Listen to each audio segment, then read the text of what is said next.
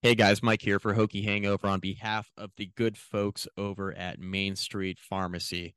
Former downtown Blacksburg Business of the Year in 2019, Jeremy Counts and his staff at Main Street Pharmacy have you covered for all of your pharmaceutical needs.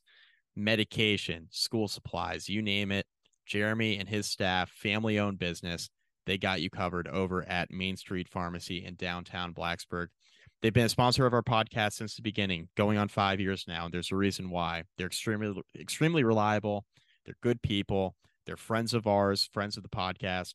Head on over to Main Street Pharmacy, 301 South Main Street, downtown Blacksburg. Open Monday to Friday, 9 to 6, Saturday from 9 to noon. They're closed on Sundays. You can be reached at 540-605-7721. That's Main Street Pharmacy, 301 South Main Street in downtown Blacksburg.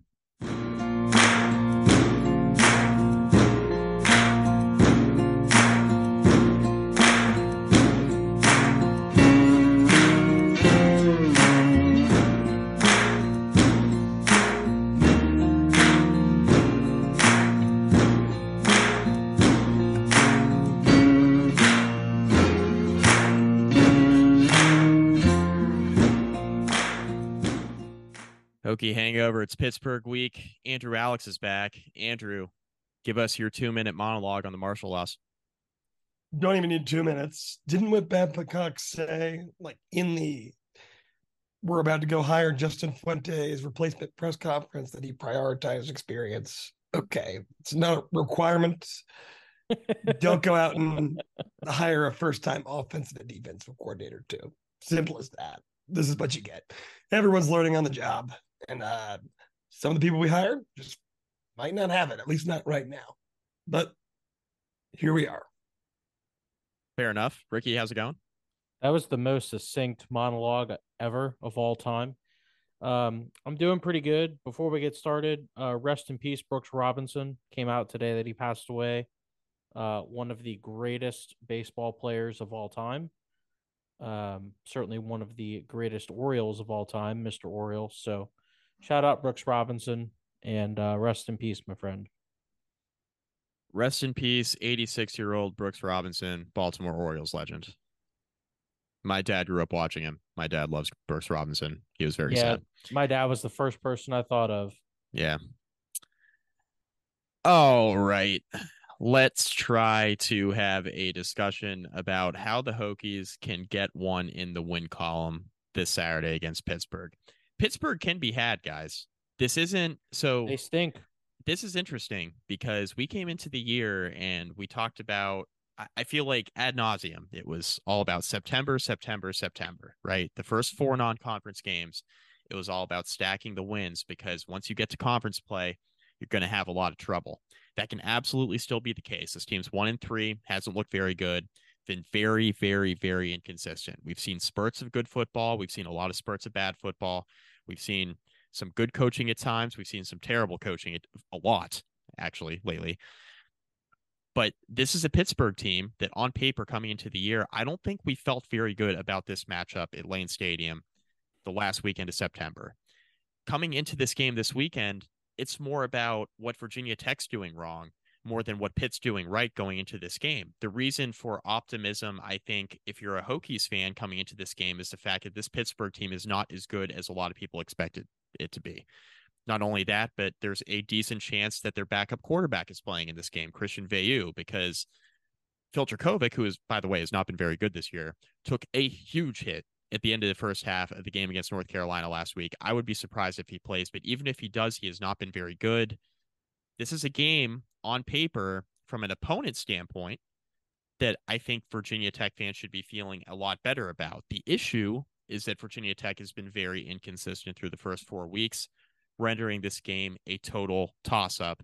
Vegas agrees. It's down to Pittsburgh as a 2.5-point favorite. It opened at 4. So Vegas is in agreement, and the line is moving towards Virginia Tech. This is a very interesting game given the circumstances of this Virginia Tech team currently. Yeah, and we like to talk about how Virginia Tech's wins under Brent Pry don't necessarily inspire a lot of confidence. Pittsburgh's only win this year is against Wofford. So ironically, Yeah, ironically enough, they've been pretty poor. Um, Cincinnati's not the Cincinnati of the last few years, and they lost to them. Lost at West Virginia in an ugly 17-6 rivalry game. Got blasted last week by North Carolina at home. You make a good point about Jerkovic. He's always been a little overrated, probably in the eyes of the media. Since that 2020 season. Yeah, he just hasn't quite figured it out. And you would have thought that being reunited with, I think, is it Frank Signetti? Frank Not Signetti. not Kurt, Frank. Frank, correct. Being reunited with Frank Signetti, who was the offensive coordinator in that 2020 Boston College year, you would have thought that this would have gone a little bit better for the Pittsburgh Panthers, but it just simply hasn't. Statistically, this offense is worse than Virginia Tech. Their starting left tackle, I'm probably going to mispronounce this name, Matt Goncalves, is out. All ACC linemen. Jerkovic, who is the starting quarterback, and even though he's not been very good, is probably their best option. He's kind of questionable. Christian Veilleux, who is someone that a lot of Tech fans thought that the Hokies might target in the portal this past offseason, given his Penn State connection, may end up starting in this game. This is not the Pittsburgh team of the last few years. They do not have the offensive talent. They are very stout defensively, at least per the statistics. They are one of the best defensive teams in the country, actually 12th in total defense thus far through the essentially the first third of the season. I think that's where Pittsburgh holds the advantage. Virginia Tech's defense has not shown the ability to play well against bad offenses or even mediocre ones. Pittsburgh has shown the ability to put up a stout defense against their relatively mild schedule. With that said, though, this game is certainly gettable. And if Virginia Tech can clean up some of these turnover issues they've been having, maybe get some of these penalties out of the way that have come up in the last couple of weeks, Virginia Tech could be in a one-score game all the way to the end. Clean up. I mean, and Andrew, I'm going to tag you in here in a moment, but just simply clean up the run fits. And it seems so simple, but it's been 4 weeks of it. Rasheen Ali last weekend, he had 25 carries for 57 yards, but he also had 2 carries for 117 yards and 2 touchdowns, right? Those 2 long runs were very consequential. So Virginia Tech, for a large portion of the game, held him to around 2 yards per carry. He ended up rushing for around 5 or 6 yards per carry because, you let him break 2 really long ones. You avoid that with Rodney Hammond in this game, Pitt starting running back, and I think you're going to be in a much better spot with the team that has struggled to throw the football so far. What say you, Andrew? Well, yeah, Mike, there's a reason the teams are doing this, though. Like, you go and you establish the run and you hammer it and you hammer it and you hammer it because all the evidence shows that eventually that mental mistake is going to be made. And you have a, low risk chance at a big play, regardless of your strength in the passing game or not. There's a reason teams keep trying it, right? And I think the difference that we'll see with Pitt versus what we saw with Rutgers or Marshall is I do think this is somewhat of a measuring stick as to how bad this run defense actually is. Because, yes, they took advantage of Virginia Tech, but Marshall and Rutgers were always going to be teams whose identity was strongly rooted in the run game to begin with. And that Virginia Tech, a team with a weakness defensively, it was always going to be a favorable matchup for that opponent. Rodney Hammond isn't Izzy Abanikanda. He might not even be Rasheen Ali. I agree. And yep. If Virginia Tech can't stop this Pitt rushing attack, if the problems persist, you look ahead at the schedule and you say, well, like, there it is. Like, this is the book. The book is out. Right. And you have a hard time believing it's going to get any better. So even just a reasonable showing against the run, I think puts Virginia Tech in a good spot here. Yeah. Why would I have faith that's going to happen though? Right. The one thing about Pittsburgh that they may not have like an Izzy Abanikanda type player, they've got a lot of depth at running back. All three of their top running backs are averaging 4.6 yards per rush or better. Sibo Flemister, which hell of a name. Daniel Carter, much less hell of a name. Those three guys with Hammond have all been efficient. And even though Pittsburgh isn't necessarily scoring a ton of points, they're all moving the ball on the ground. And if Virginia Tech's run defense is going to look anything like it's looked for most of the year, Virginia Tech's going to have some problems. There's a decent chance that this is the best offensive line that Virginia Tech's played against too. Even with the injury up front, this is still a very good Pittsburgh offensive line. Solid, like not spectacular, but solid. Virginia Tech's faced a couple of decent offensive lines. This is probably the best one they've seen so far this year. Just something to monitor. Defensive line play hasn't been fantastic. Linebacker play, of course, we've criticized that up and down on this podcast. We don't need to drone on and on about that. But I do think if, Virginia Tech is able to at least slow down this Pitt rushing attack, force Pittsburgh to throw the football in this game, I think both quarterbacks, whoever ends up playing, I think will throw you the football, right? Virginia Tech has, done a decent job so far of forcing turnovers. It's kind of been one of those things that has kind of been, Tech's got 5. I think they forced 5 turnovers this year. They had 7 all last year. Like, it's not great, but it's a step in the right direction. And it's kind of been overshadowed by the fact that this team just literally can't stop the run if their life depended on it. But, we saw a good early game forced turnover, right? You got to capitalize, right? And that kind of is where I want to flip things here. Offensively, you got to capitalize. You got to find offensive identity. I think that's the thing I keep coming back to this week, just thinking more and more about this team, where it's heading. I think this team right now is lacking offensive identity. I think that sometimes they want to be a run-first team. Sometimes they want to air it out, but they don't really know the direction they're going to go in. Injuries at wide receiver, injuries at the quarterback position have obviously impacted that. But, I think last week was a bit of a wake-up call. We saw, in the Rutgers game, it was Kyron Drones' first start.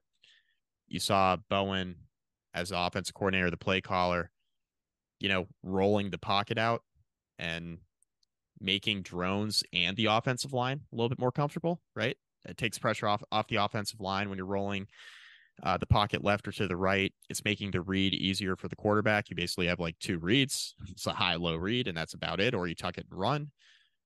Make things easier on your offensive line. Make things easier on your quarterback. Last week against Marshall, we didn't see that. We saw Kyron Drones all of a sudden turn into a pocket passer. Virginia Tech was trying to be a semi-air raid team for 2.5 quarters. It didn't work out. Went away from the power running game that was so successful early in the game for once. I just want to know what the offensive identity is going to be. And I think that, we're into our 3rd game with Kyron Drones as a starting quarterback. I think now's the time where you know what works, you know what doesn't, you know what you can build off of. And I just think we have to have more stability on the offensive side of the ball. At least have an identity, even if you're not scoring a ton of points. Like, at least give us an idea of what you're trying to do. Because right now I have no idea what they're trying to do on offense. Well, they're facing the best defense that they've played this year. Pittsburgh's Really? got better than Rutgers? statistically, yeah. Pittsburgh's got 9 different players with sacks, full sacks this year. Again, I understand the schedule's been a bit mild. Yeah. But statistically, this is the best defense that they've played. Narduzzi coaches his defense well. They have a track record of playing physical on all 3 levels. Brent Pry did mention in his weekly press conference that he felt like Virginia Tech got away from the run game against Marshall, which we all saw and lamented in the podcast afterwards. It's one way to talk to your offensive coordinator through the media. Yeah, you have to hope that they're able to develop the same kind of rhythm and push early on that they did against Marshall. Because if they aren't, then you're not going to stick with the run game, and you're going to rely on Kyron Drones to have 50 some touches again between passes and runs. And I don't think that is a recipe for success on offense.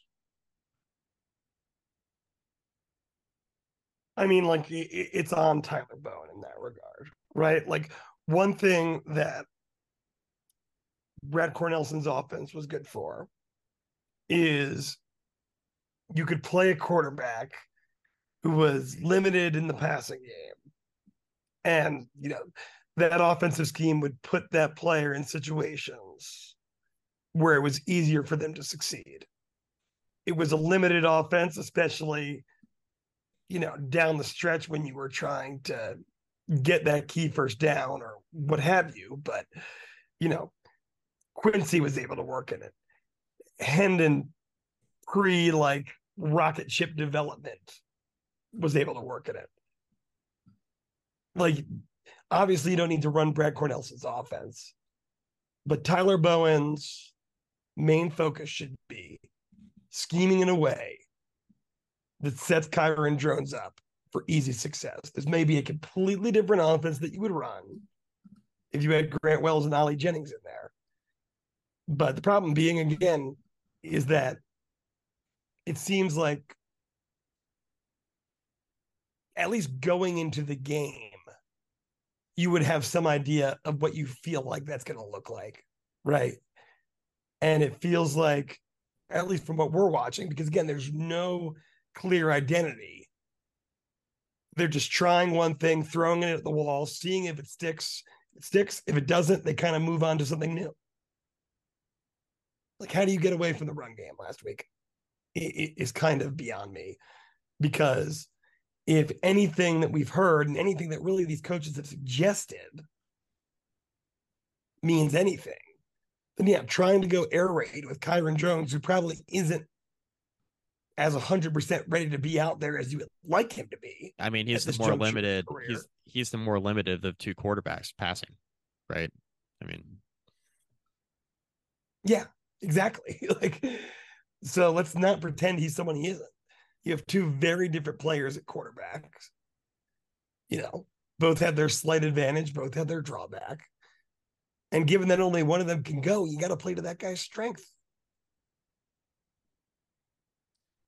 All I'm saying is Pittsburgh has one of the better rankings in the country in terms of sacks, in terms of allowing big plays. They haven't really generated a bunch of turnovers this year, but this is not the opponent that you'd like to see on the schedule when you're trying to figure things out on offense. So I anticipate another low scoring game in Blacksburg for this one. I would not expect, unless Virginia Tech's run defense is again horrid and they somehow give up more than 30 against this offense. I would expect once again this is going to be a low scoring affair. Yeah, it's going to be a really gross game to watch. Let's call it what it is. This is gonna set football back probably 3 decades. Ideally, coming into the year, we were talking about, I think, Ricky, the thing you just said was right on point about this is not the team you necessarily want to see defensively, like when you're trying to figure things out on offense. I mean, that's right on the money. That's why we thought the month of September, those 4 non-conference games were so important, because you knew that by the time you get to the ACC play, we can debate, who the best defense is on the schedule. But this is the most athletic. This is, from a talent standpoint, the best defense Virginia Tech's seen this year. This defense has more talent than Rutgers, who, I think Rutgers has a pretty good defense. This Pittsburgh's got more talent on the defense side of the football than Rutgers does. This is why, though, you want to kind of hash things out offensively in those first 4 games. And that's why it became really important that Virginia Tech win at least 2 of those games, because you knew coming into conference play that, okay, there's Pitt this weekend, Florida State in a couple weeks. Like, this was going to be one of those games that was going to be a swing game on the schedule, one that was going to be a little bit tougher for Virginia Tech to win. Now it's still a swing game, but on paper doesn't look necessarily as tough, but it's still a Pat Narduzzi coached Pittsburgh team. They're going to try to run the football. They're going to play very good defense. And, depending on what their quarterback situation looks like, they're going to try to take advantage and hit on big plays down the field. which they haven't done a lot of this season, but that doesn't mean they won't try. So I think this is one of the first times this year where we'll see Virginia Tech secondary. I don't want to say tested because I don't think these quarterbacks are any good, but this is the first time where I think Pittsburgh is going to try to make some plays down the field, because we can say what we want about Virginia Tech not stopping the run. Everything that we're going to utter here about the Virginia Tech run defense is true. It's no bullshit. We know what it is at this point, right? We know Virginia Tech's having a lot of issues stopping the run. But Frank Cignetti coach teams, they run to set up the pass, and they like to take shots down the field. There will be some times in this game where Virginia Tech's corners are going to be tested. Now, with that being said, Pittsburgh's wide receiving core is very, very young. They have a very good tight end, though, in Gavin Bartholomew, 6'5" target, who they like to pepper with targets. He is a big-bodied wide receiver. They throw a lot of fades to him. They use him in the slot. They use him alone in one-on-one coverage on the outside. They move him all around the offense. He is a really, really tough guy to defend. If you needed an inkling as to how bad this Pittsburgh passing attack has been, he's only got 9 catches this year. Yeah. Yeah. I think the leading receiver only has like a couple hundred yards. Leading receiver right now is Kanata Mumfield, who has 16 receptions, 183, and 2 touchdowns. 183 yards receiving is the leading receiver. So no Izzy Abanikanda. So hold on. So actually, Mumfield has more receptions, but Bartholomew actually does have the most yards at 216. 216. Okay. And Andrew, what you just said about no Izzy Abanikanda, no Jordan Addison is very true. And they don't have a quarterback either, right? No Kenny Pickett. No Kenny Pickett. There's no Kenny Pickett walking through that door. Pittsburgh's offense actually statistically is worse than Virginia Tech's. This is a really bad offense. I said that, Mike. 2 really bad offenses. Real gross. Going to be real gross. Real low scoring. Terrible offensive play.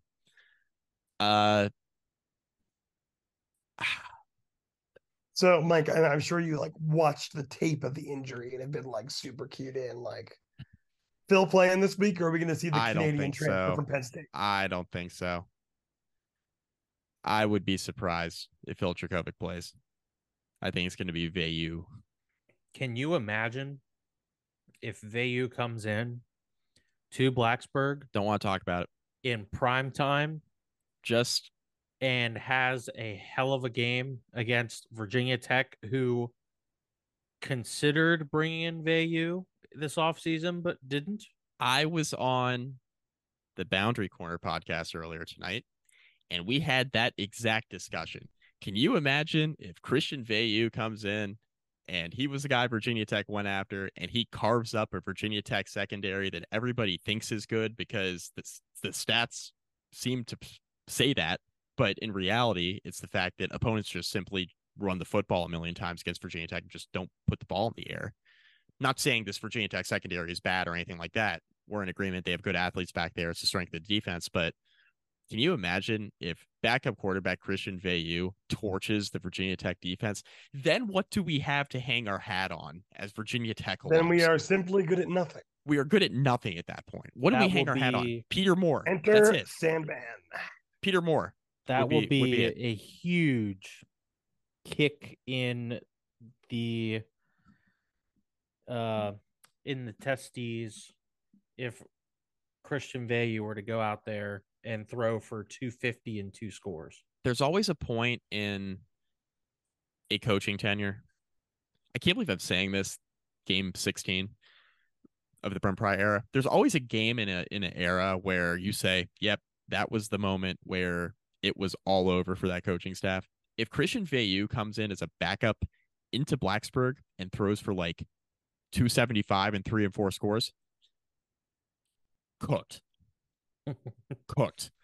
That would be one of the we all love to talk about that 2019 Duke loss. This would be debilitating because then it's like we're not good at anything. We've made 0 progress in the rebuild. We're really not going to win another game this season. If a backup quarterback who isn't really that good of a passer in a small sample size comes in and carves the Virginia Tech secondary up, that's supposed to be very good. That would be like doomsday scenario. Is that the worst possible outcome in this game? I think it is. Yes. I mean, like, I think this goes back to a few weeks ago when Ricky, after we lost to Rutgers, was like, will things really be that much worse if we lose to Marshall than they are right now? It's like, yeah, it will. Like, and as you saw in terms of public sentiment, things devolved even further, even though it was pretty much the exact expected result, at least in terms of like what Vegas thought. So yeah, if Pitt comes in, carves Tech up at home, we know this team isn't good. Like that's the other frustrating thing about the slow start. Like, yeah, Virginia Tech is lacking in talent. Brent Pry inherited the cupboard being bare. But the teams that we were losing to consistently are all pretty bad. Yeah, not Virginia Tech's challenging. had a patty cake schedule 2 weeks in a row. A week from now, we get another taste of what a big dog is like for the first time in a few years. And Virginia Tech wasn't hanging too tight in those games when they were much better than they are right now. Yeah. That's going to be on television for the world to see. I was going to say 3:30 nationally televised game. Like, great. Not good. But yeah, like ultimately, I mean, even the Josh Jackson 2017 team, if you put this Virginia Tech schedule in front of them, like, yeah, they'll probably lose to Florida State. And you assume they'll probably just like drop another one. But yeah, they would have a field day. Like we said, Rutgers was gettable. Purdue is bad. Marshall is Marshall. Like they won't even finish top two in the Sun Belt. They're still respectable for group of five, but a good team beats them. Pitt should be very beatable. Wake should be very beatable. You know, Syracuse seems all right. NC State looks flawed. Boston College and UVA are bad. Louisville might be good. Maybe. we'll find out this weekend. Yeah. Good team, steamrolls. Virginia Tech, what's the win total over under at right now? 2.5? I would love to know. I told a buddy of mine it should be 2.5 at this point. Yeah, I think it should too. I think it should And too. honestly, I don't know what I'd bet. Oh, I think I'd bet the under with what I've seen so far. I think I'd probably bet the under. I think I mean, we'll see how this weekend goes, of course, but like let's say Virginia Tech just does what they've been doing all year, right? And they just kind of lose a game. It's very inconsistent. It's kind of like the same story. Let's go like non-doomsday scenario with Christian Veilleux. Let's just say like Virginia Tech loses by a touchdown and didn't look very good on either side of the football. Just kind of same story, what we've been seeing. I think I would come away from it thinking, okay, well, this team still isn't very good, and the schedule is like manageable, but who are they going to beat? The schedule's only manageable because from the outsider perspective, we look at the opponent and say they can be had, but like that doesn't mean Virginia Tech's going to take advantage of it.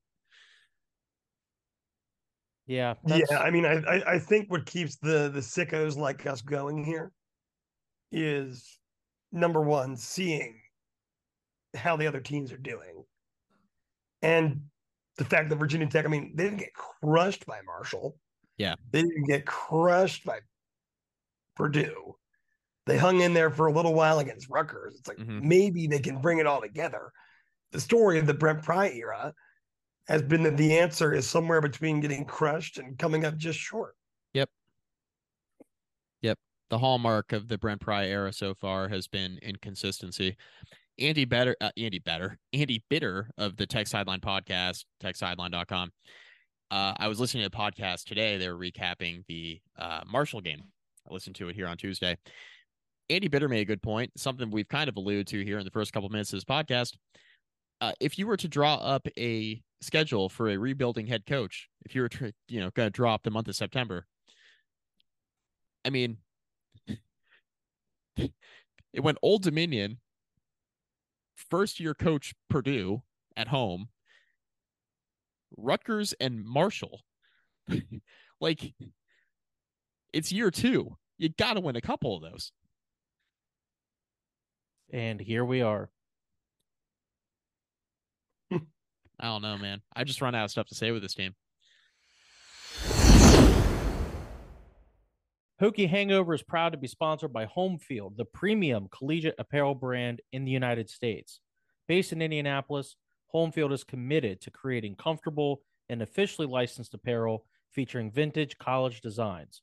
Home Field puts in extra reps for each of the more than 150 colleges they highlight, discovering unique logos, mascots, and iconic moments to create the best look at your tailgate. Go to homefieldapparel.com and use the promo code BEAMERBALL to get 15% off your first order. Homefield makes online shopping so easy, even I can't screw it up. Again, use the promo code BEAMERBALL to get 15% off your first order and acquire blue chip apparel from Homefield, an official sponsor of Hokie Hangover. Hey guys, Mike here on behalf of our podcast partner, Vivid Seats. That's right. Hokie Hangover Podcast is partnering with Vivid Seats this football season to provide you with all of your ticketing needs. Heading to a game at Lane Stadium this fall, need tickets? Check out Vivid Seats. Going to another college football venue this fall? Use Vivid Seats. Checking out a concert venue even? Vivid Seats has you covered there as well. And they got a promo code just for you. That's right. Go to vividseats.com. Use the promo code BEAMERBALL20 at checkout for $20 off your first order of $200 or more. Again, use the promo code BEAMERBALL20 at checkout for $20 off your first order of $200 or more. We can't thank Vivid Seats enough for their partnership this football season. Make sure to check them out. What do you guys want to see? I guess, what are your... I think we know what the keys to the game are. Stop the run and then just score like 17 points and you probably have a pretty good chance of winning. Like, what is one thing you want to see on Saturday that maybe you haven't seen yet outside of just like stopping the run? What's one thing you kind of want to see that you haven't seen yet, or one thing that you've seen a little bit of that you want to be more consistent? Well, kind of related to the stop and the run part, I want Feldarius Payne to play more. We've mentioned multiple times what we think of the veterans up front, specifically at defensive tackle. They're not adding much value to this defense. Feldarius Payne has not played very much. He's had a very injury-riddled career at Virginia Tech, unfortunately. But he made a really nice play against Marshall, and I'd be interested to at least give him a bigger share of the snaps just to see what he can do with more opportunities. I'm not sure that he's going to really change things for this defense, but no one in that group has earned the starting job. They're really just holding it by default. So give Payne a chance. Fair. Andrew? Yeah. I mean, take off the home run ball. Like, Mike, you made the point. The vast majority of offensive run plays for Marshall were relatively unproductive. But just as we saw in the Rutgers game, just as we've seen in every game this season, the 30, 40, 50-yard run that can be a game breaker is there. It's like, it's all about doing exactly what Virginia Tech hasn't done yet, and that's playing a complete football game. So, yeah, I'd like to see that. And on the other side, we saw evidence that not only the run game with Kyron Drones, but, the traditional run game with Tootin, actually picked up a little bit of steam before they went away from it. That's the first actual evidence we've seen of that this year. Yeah. So, against a Pitt defense that, as Ricky mentioned, may be the best defense that Virginia Tech has seen so far this year. I think Rutgers could make an argument for that. Get something going. Get Jalen Lane back to full health, show something in the run game, and then you might not have a good offense, but at least you have on tape for your opponents to prepare for something resembling like balance, complementary football, And I guess last but not least, if we can get out of this game without a new problem having arisen that we haven't talked about in a prior week. Oh boy. that would be a miracle. If we could just solve, we're not going to solve every problem in one game. They're not going to add to them. Come out and fire at all cylinders, but it's not, we can't be trading problems. Okay. Like we put a band aid on that one, but now there's a hole on the other side of the boat. What's going on? Well, I'll tell you right now, something to keep in mind. Jalen Jones is currently questionable for this game at safety, which means Mansour Delane is probably going to have to move to safety for this game, which means Virginia Tech is going to have to rely on either Canteen at corner, maybe some of those younger guys. That's something to keep an eye on. So Ricky's not endorsing Mose Phillips start. I think it's certainly possible, but I saw enough of Delane in the Purdue game. I've seen enough of him in other games to know that they feel relatively comfortable with him there. You're probably going to see a rotation, though. I would assume that Mose will play a fair amount. I just don't know if he'll get the start. Yeah, I agree with that. He'll definitely play. We have a couple listener questions I think are very relevant to this conversation. Jimmy Cleveland, what position of our defense needs to improve the most in order for us to beat Pitt? Our linebackers haven't been playing well, nor our defensive line. I think they both need to play well. Maybe that's a cop-out, but they're so complementary. They're so important. The run fit issues have been both on the defensive line, the linebackers. They both have to play a lot better. I'll put it on Alan Tisdale specifically as someone who's a veteran, has played enough games where he should know better. I'll put it on him to really start to improve, hopefully, as we get to the midway point of this year. He can really solidify some things at the Mike spot if he would play to his potential. You know how they say if you have two quarterbacks, you got none? Well, if you got four rotating Mike linebackers, then you really got none. I'll put it on the actual on the linebacker. That's that's facts. When you're rolling out not true freshmen, but freshman walk on George Balance. Takeaway is, hey, you know what? He looks second highest rated linebacker in the Marshall game. Thank you very much. Listen, if our veterans aren't going to play well and the younger guys are going to get a shot, you may as well do it in a lost season. Fine with me. At least get the young guys some experience if that's the path we're gonna go down. Well, I mean, you could say that, Mike, but at the same time, if we're just throwing it and getting young guys experience, the team goes 1-11 and the Brett Pride thing is done. That experience isn't worth anything. None of the guys are going to be on the team in 2 years. It's a very fair point. I also don't want to be throwing in the towel completely. I mean, we all know the direction this is heading, at least right now. But I don't want to throw in the towel after 4 games either. Yeah, they should understand the sense of urgency to do whatever it takes to get as many more wins on the board as you can. Agree. Given where things are right now. Mike, I mean, you follow the entire ACC. Is this like earlier or later that people start to really lose it and lose patience with the new regime? Like the honeymoon phase is over, clearly, at least from what you can see on Twitter. I don't think people want to get rid of him. No one's happy right now. You know, compare that to Jeff Collins at Georgia Tech, or other failed or maybe didn't fail, but there was early bumps in the road experiences that you've seen.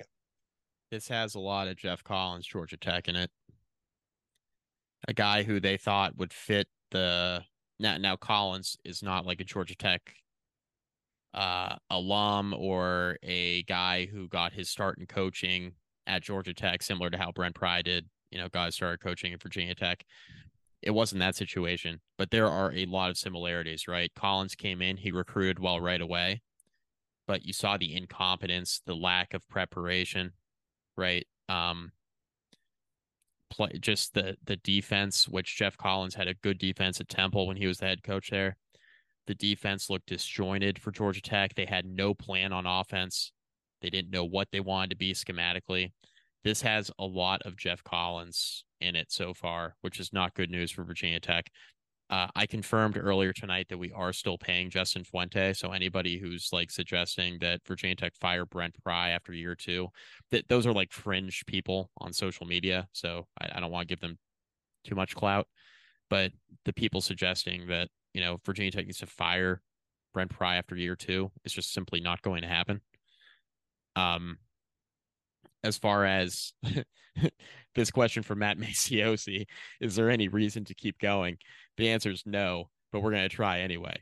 I don't really know how else. I mean, we just got to keep proceeding, right? Yeah. I mean, like the alternative is, as has been thrown out there, just ban the program, tear down Lane Stadium, turn it into additional student parking that's sorely needed.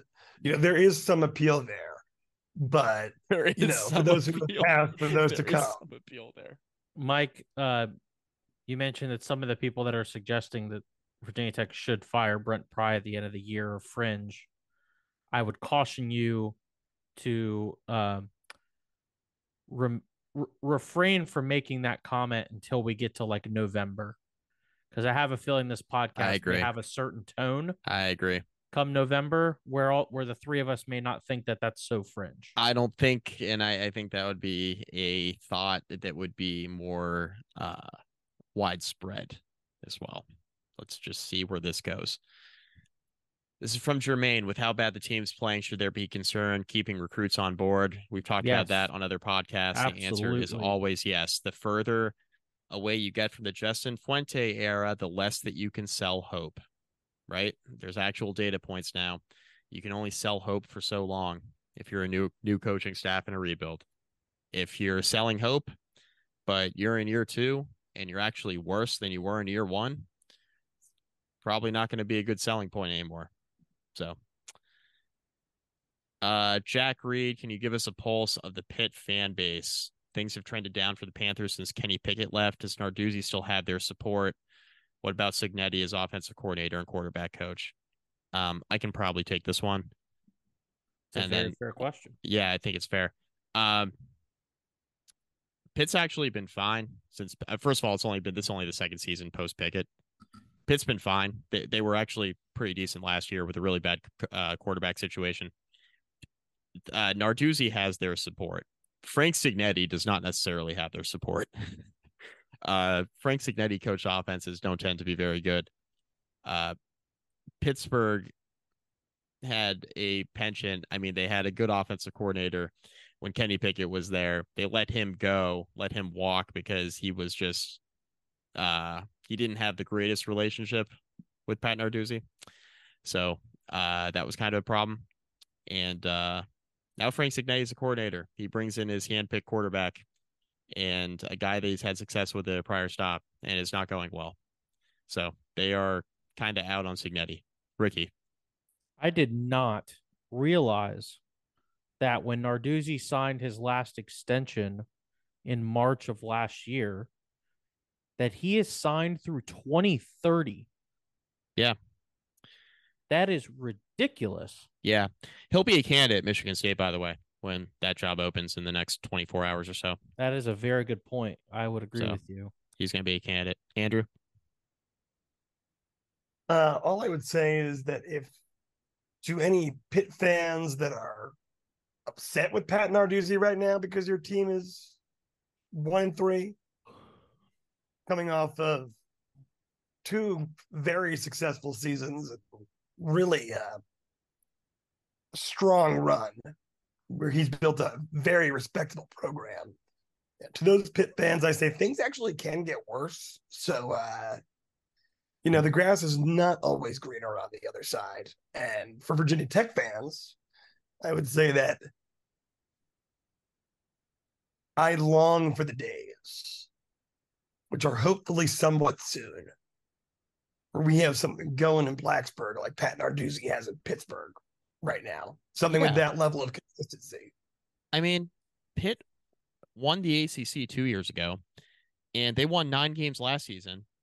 And it's the only 2 9-win seasons for Pittsburgh in the last 2 decades. Narduzzi's like in a pretty good spot there. Who would have thought in 2016 when Virginia Tech and Justin Fuente marched into the ketchup bottle and beat Pittsburgh that one of those guys would still be around and it wasn't going to be Justin Fuente? Yeah. Oh, yeah. Life comes at you fast. You guys have any other thoughts on this game? I think the path is pretty straightforward. You stop the run and you score like 2.5 touchdowns and you probably win. You're at home. Don't do any weird shit. Don't turn the ball over. This would Penalties. be this is a relatively important game in the sense that it's a prime time on the ACC network.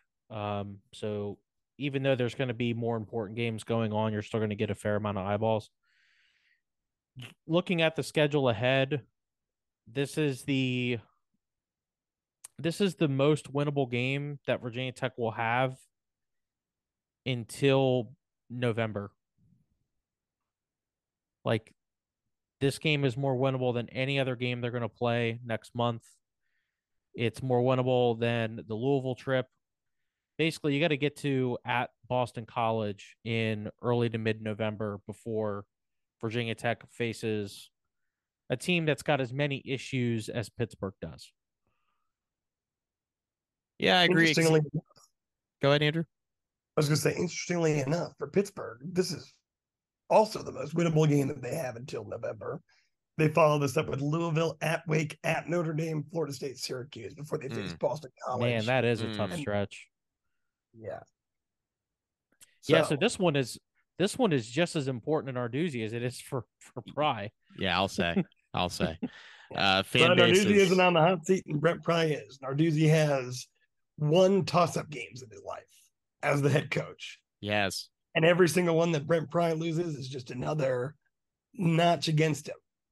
Because, when you are 0 and whatever against Power 5 teams, when, a large handful of them are in this within a 5-point spread, it's just a indictment on you and your staff's ability to prepare for the opponent. I'm going to make a statement here, and you guys tell me if this is fair or not. The next time that Brent Pry wins a toss-up game would be the first time he's won one at Virginia Tech. Do you think that's true? Or would you count Boston College in that category? You guys, before we say Liberty, Virginia Tech was like a 10-point dog against Liberty. Not a lot of people are expecting Tech to win that game.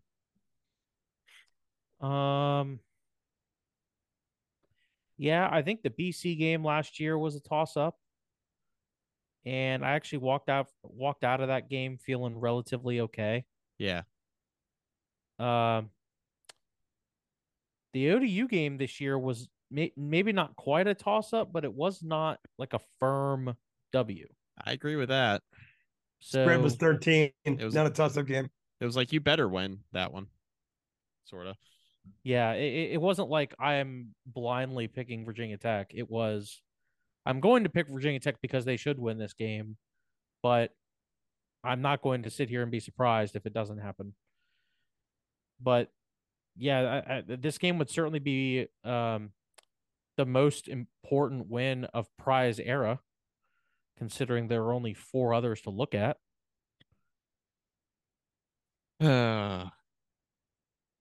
Gross. Should we do our picks? I was going to say. One thing, I got one for you quickly. Yes. Yep. Go ahead. No problem.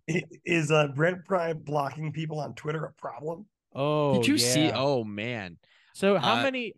Who do we know has been blocked? Because I've only seen like 1 or 2. It was like random. I saw like random accounts were getting blocked. I have not been blocked yet. I have not either. Which is funny because, well, never mind. Never mind. I'm not going to disclose what I was about to say. You guys know though. Yes. Yes. So. It's certainly not a good look, Andrew, to your point. Of all the discontent on this podcast during the Justin Fuente era, Justin unfollowed me on Twitter but never blocked me. So it's certainly not great. It's not the kind of thing that you really would like to see from your head coach. You would hope that they would be above that stuff. It also could have been someone managing Pry's account. That's what I think. I'm not going to sit here and act like Brent Pry is the only one on his Twitter, right? He's not Donald Trump, right? Like Brent Pry probably has at least a couple folks that are helping him manage that account. So that would not shock me either. Haven't seen like Yeah, a I mean, lying. We haven't seen like a lying Pat Narduzzi tweet yet, in like all caps. It's definitely not Trump. Continue out, Andrew. Continue. I was just gonna say, Yeah. like, I haven't done enough research to see what the people who are being blocked are tweeting to Yeah. lead them to get blocked. We'll say, like, the Twitter of the head coach should be something of a recruiting tool, and you probably don't want your recruits to see like the fans directly tweeting at you like you suck, but recruits can also see that elsewhere. So ultimately, at the end of the day, there should be bigger priorities than that. Though I do not think it's the end of the world. No. If he was blocking like Andy Bitter, then maybe that would be a bit of a different story. We'll have like a Lincoln Riley situation on our hands. Blocking the OC Register beat writer. Did you Whatever it guys was. notice that Virginia Tech has moved their pre-game day headquarters to Blacksburg as Saw opposed to Teal's story Roanoke? on that. Yeah. I just get thought the well, point. I thought the point of Roanoke was to make it so that you couldn't go out or you couldn't, have girls distracting you the night before the game. I don't know. Yeah, honestly, I really don't care. Like, it's if he thinks it's better for his guys to be in Blacksburg and better for his coaches, fine. Like it's entirely within his realm, and I'm not married to one concept or the other. But also Virginia Tech is 1-3, Brent Pry's 4-11. Like I couldn't care less. Like yes. he could headquarter in freaking Big Stone Gap, and I would not care. There's a poll. Shout out James Mitchell. Shout out former Notre Dame running back Julius Jones. Big Stone Gap. If you want to go way back machine. Yeah, I got no idea who that is. Former Dallas Cowboy running back Julius Jones. Oh, okay. Hold on. Now I think now I'm pulling it up. Now it's more, yeah. Now it's Let's more of a do the reference. picks. Louisville 4-0 on the road at NC State Friday 7 p.m. ESPN. Louisville a 3-point favorite. Andrew, I will take Louisville. Brendan Armstrong looking more like he did last year than he did 2 years ago. fair. Rick, Yeah, the Brennan Armstrong experience has not gone well in Raleigh thus far. I'm very surprised by that. I will take Louisville to win this one on the road and become maybe the third best team in the ACC, potentially. I'm taking NC State. This is the best defense Louisville's seen so far. So I'm just going to lean into that. Maybe NC State figures it out offensively. Maybe they don't, but maybe they don't even have to. Maybe they just like don't score a ton of points and win. Plus, it's just tough to win at Carter Finley on a weeknight. I feel like Virginia Tech fans know all about that. Saturday noon, Clemson is traveling to Syracuse. Clemson fresh off of a loss where they actually look pretty impressive against Florida State. Clemson is 7-point favorite at the JMA Wireless Dome. The Jiffy Pop Dome. Uh Clemson. I'm gonna pick Clemson. I think they're starting to find their rhythm a little bit. They're certainly not as good as they need to be relative to their standard, but I think the Tigers pull this one out.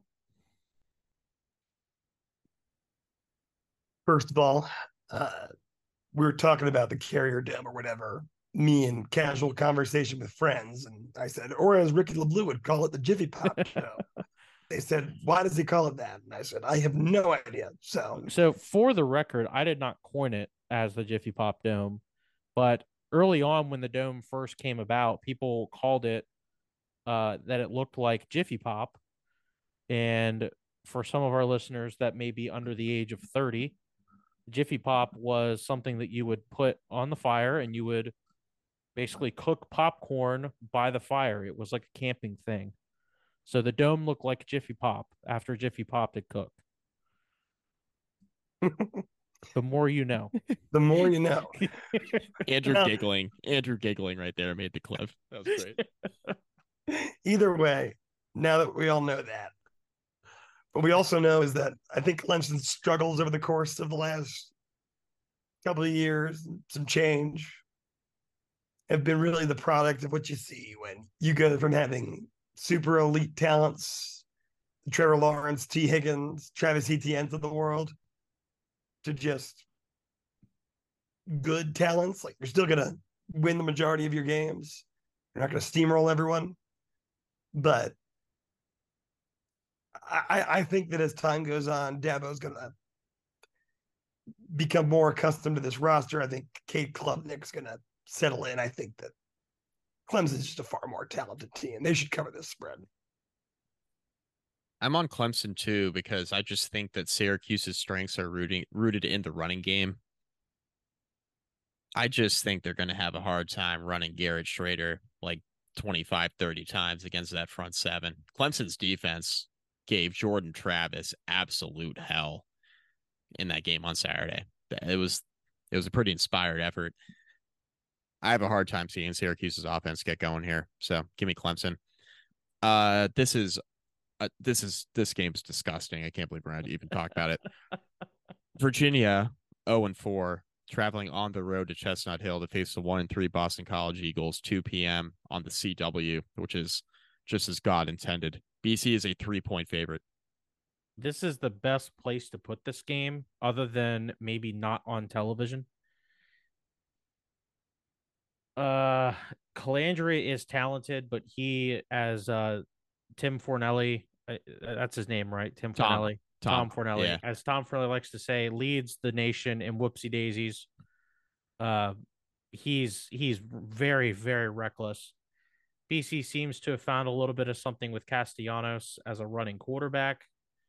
I will take the Eagles to win and cover, and Virginia will go to 0-5.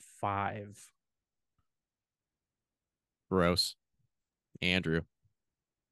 So I would encourage anyone, right? So say like, I don't know, in an imaginary world, you're going to Oxford, Mississippi this weekend to see number 13 LSU play number 20 Ole Miss. And you just walk into the local bar there and before the game, ask them to turn this one on, see if they'll even do it. Or at least just get a reaction because yeah, do you guys get the CW here? I'm trying to watch UVA Boston College. Either way, so hey, do you guys have the CW? I want to watch future SEC school Virginia. God damn. I don't know if they'd like that, but either way, I think Calandra has got some moxie. He's got some juice. I don't know. Give me them. UVA. I'll go with UVA too for the hell of it. I don't know who's gonna win. I don't. It's gonna be really ugly. I'll just go with UVA because it's gonna be like 15 people at that game. Yeah, I know. And then there's gonna be like, I mean, would you rather watch like the Live Chicago event last weekend, or would you rather watch UVA Boston College on the CW? Because like those are the two sporting events they host right now. It's Live Golf and bad ACC college football. Yeah, bad college football from the ACC.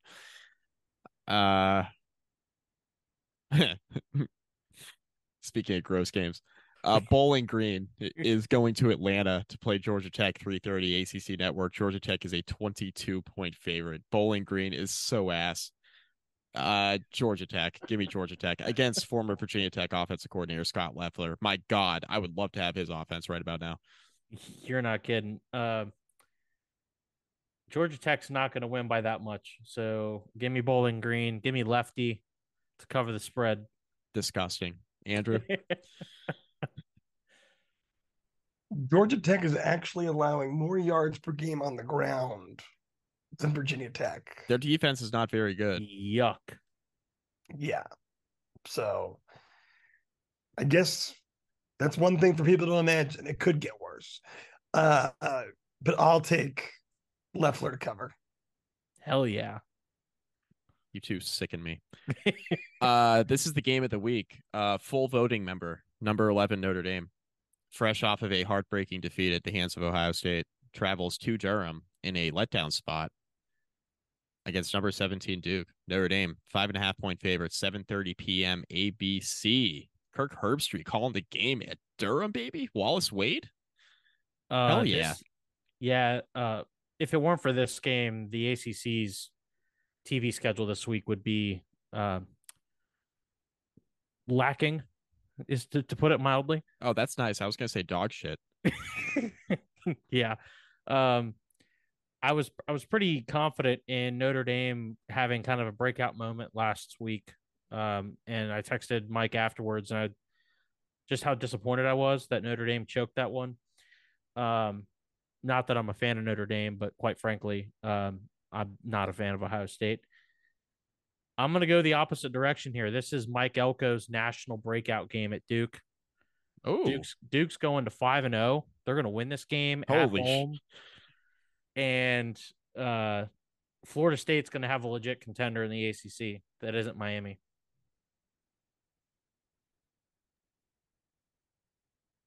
I don't know. I think Sam Hartman will be right at home, back in the Andrew, if all triangle. people, if you don't pick Duke, we got a problem. I just really like. I too am disappointed in Notre Dame blowing that because I think Notre Dame has the potential to be better than they've been in years. yeah. And I just think with the talent they have on that roster, Duke's not going to be able to match it. Like, there's only a limited amount of national energy, I believe, that Duke can harness in one season. And I think they let all that out by beating Clemson in week 1. So they'll keep it competitive, but I like Notre Dame to cover. I want Duke to win. One thing real quick. Would you like to know what Sam Hartman's touchdown interception ratio is? He hasn't thrown a pick yet. It doesn't exist. It's 14 touchdowns and no picks. Yep. Disgusting. Yeah, he's good. I am going to go Notre Dame. I think this game is going to be competitive, though, for 2 reasons. Number one, because this is a letdown spot for Notre Dame. Number 2, because Mike Elko is going to have that team ready. Mike Elko, former Notre Dame defensive coordinator, by the way, for 1 season. I think Notre Dame wins this game. They just have too much talent. I think they win by like 7 to 10 points. I think Duke will definitely keep this game competitive. It'll be interesting. It'll be a fun watch, I think, but Notre Dame's got too much talent. So you cowards. You damned cowards. Oh, I'm no coward. Watch this. Pitt traveling to Blacksburg, 8 p.m. ACC Network. Pitt only a 2.5-point favorite. Guys, I'm going to do the honors here because Ricky jokingly called us cowards. I'm picking the Hokies outright here. The line makes this much sense. 0 cents. 0 cents. Pittsburgh was bet down. It opened at 4, which made, again. No, it opened at 5. Opened at 5. Even better. Even better for my argument. Thank you. Thank you, Ricky. This game opened at 5 for Pittsburgh. Pitt is a bad football team. Virginia Tech's worse, right? Here's the thing, though. Virginia Tech just hasn't put together a 4-quarter game. I don't anticipate they'll do that again. I don't anticipate they'll do it Saturday. Okay. I don't think it's going to be a 4-quarter game that Virginia Tech all of a sudden puts it together and wins by like 3 scores. That's not going to happen. But what I think Virginia Tech can do is I think they have shown an ability to stop the run. Limit the big plays, right? That's the goal. It's really important in this game, really paramount in this game to limit the big plays because you are in all likelihood going to be facing a backup quarterback. Limit the big plays in the running game, and I think Pittsburgh's offense is going to have a really, really hard time scoring points. Now, I'm not going to say that Virginia Tech won't have a hard time scoring. The last 3 games have been 17 points, 16 points, 17 points. We know this Virginia Tech offense has struggled to put the ball in the end zone and finish drives. I don't think Virginia Tech needs to score a ton on Saturday to win this football game.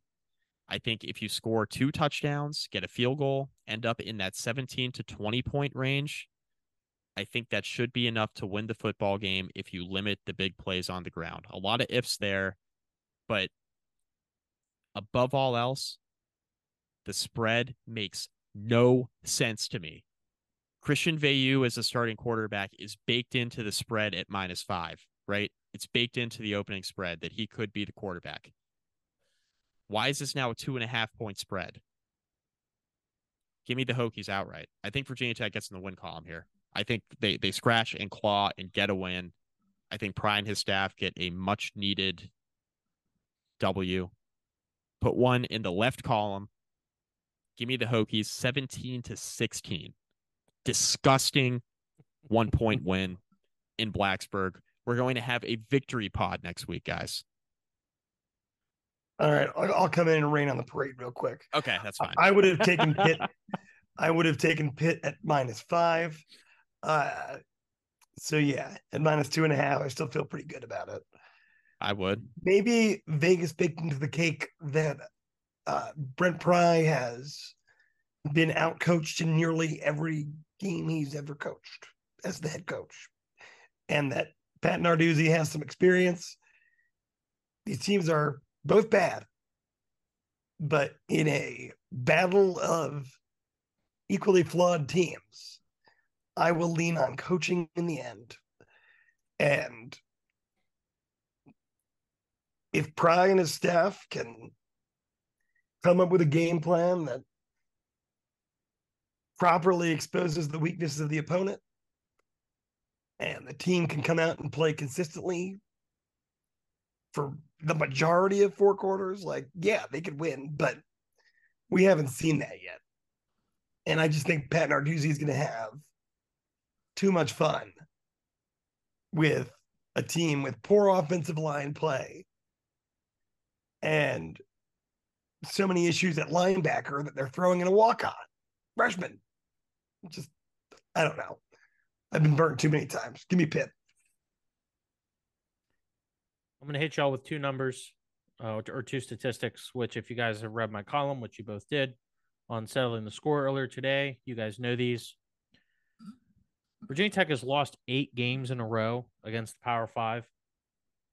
Since Brent Pry took over, Virginia Tech has a -74-point margin. That number gets worse against the Power 5. It's -104 since Brent Pry took over. I am fading the Hokies until further notice. They've got to show me that they can do something. Pittsburgh stinks. I'm well aware of that, but the Hokies stink more. We've seen this parade dozens of times in our lifetimes where Virginia Tech has a gettable win at home on national television or in a nationally like primetime televised environment, and they fall in their face. I am praying that does. I really wanted to pick Virginia Tech to win this game because Pitt is awful, right? Like they have question marks. Yeah. They have question mark at the biggest position on the offense. Their defense is good, but not elite. They are gettable, but until Virginia Tech shows me that they can go out and win and shows me that they know how to win against the Power 5, I'm not picking them. So Pittsburgh's going to win this game, and they're going to win it by a score of 27-20. Fair enough. I really hope we're doing a victory pod next week. I would love to do that. That would be amazing. I mean, even the Braxton Burmeister led. Oh God! Final year of Fuente. EB3. They would be a 10-point favorite in this game. Yeah, it's gross. I can't believe I'm saying this. I would prefer Pry staff recruiting and Fuente staff coaching. When did I ever think I would say that?